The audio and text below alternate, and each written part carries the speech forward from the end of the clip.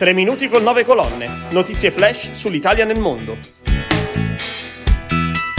Davide Lo Surdo, il chitarrista più veloce della storia, e Matteo Mauro, tra gli esponenti di arte più amati a livello mondiale. Sono Marcello Lardo dell'agenzia 9 Colonne e questi sono i protagonisti della nuova puntata della rubrica dedicata agli italiani nel mondo. Riconosciuto dalla rivista Rolling Stone come il chitarrista più veloce della storia, Davide Lo Surdo, a 23 anni, ha l'abilità di suonare 129 note in un secondo. Per raggiungere questa velocità suona una sequenza di 5 arpeggi basati sulle prime 3 corde dello strumento, utilizzando la tecnica dello sweep picking.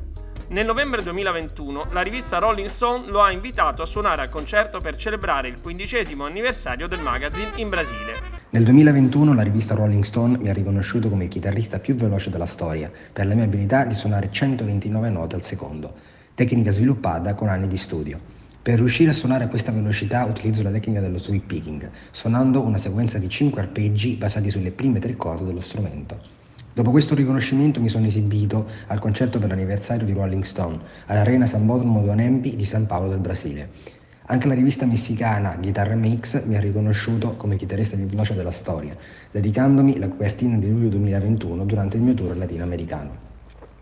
Nel 2019 ero già stato premiato ai Sanremo Music Awards come il chitarrista più veloce di tutti i tempi e questo riconoscimento di Rolling Stone e Guitar MX è stata la miglior rampa di lancio per la mia carriera internazionale. Oltre al concerto in Brasile e il tour in America Latina mi sono esibito in diversi altri tour in molti paesi del mondo, come per esempio in India, Messico, Brasile, Stati Uniti, Germania, Svizzera, Bolivia e Regno Unito. Ora sto lavorando al mio prossimo pezzo come solista.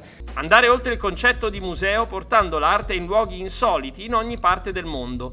Questa è l'idea alla base di Art Innovation Gallery, iniziativa internazionale di Francesca Boffetti, che vede tra i protagonisti Matteo Mauro, artista di origine siciliana, tra gli esponenti di criptoarte più amati a livello mondiale. I quadri e le sculture di Mauro in versione NFT sono stati proiettati su cartelloni pubblicitari digitali posti al centro della piazza più luminosa di New York, Times Square, ma anche a Miami Beach, dove hanno fluttuato sull'Oceano Atlantico a bordo di una piattaforma galleggiante a LED.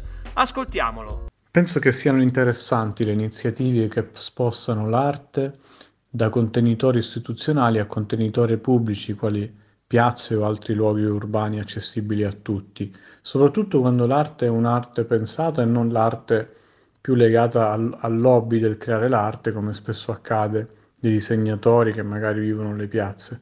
Questa opportunità di unire tantissimi artisti con delle carriere molto interessanti e farli esporre su LED wall che solitamente espongono invece pubblicità, penso che sia un progresso, perché trasforma qualcosa che è utilizzato per vendere, come la pubblicità, a qualcosa da utilizzare per nutrire, come un po' la cultura. Questa iniziativa di Francesca Boffetti ha riunito tantissimi artisti internazionali di tutte le nazioni che operano nel mondo degli NFT, appunto a questo scopo di rendere non solo una nuova tecnologia più fruibile e più a contatto con il mainstream, ma anche in generale un lavoro nei confronti dell'arte verso la democratizzazione dell'arte.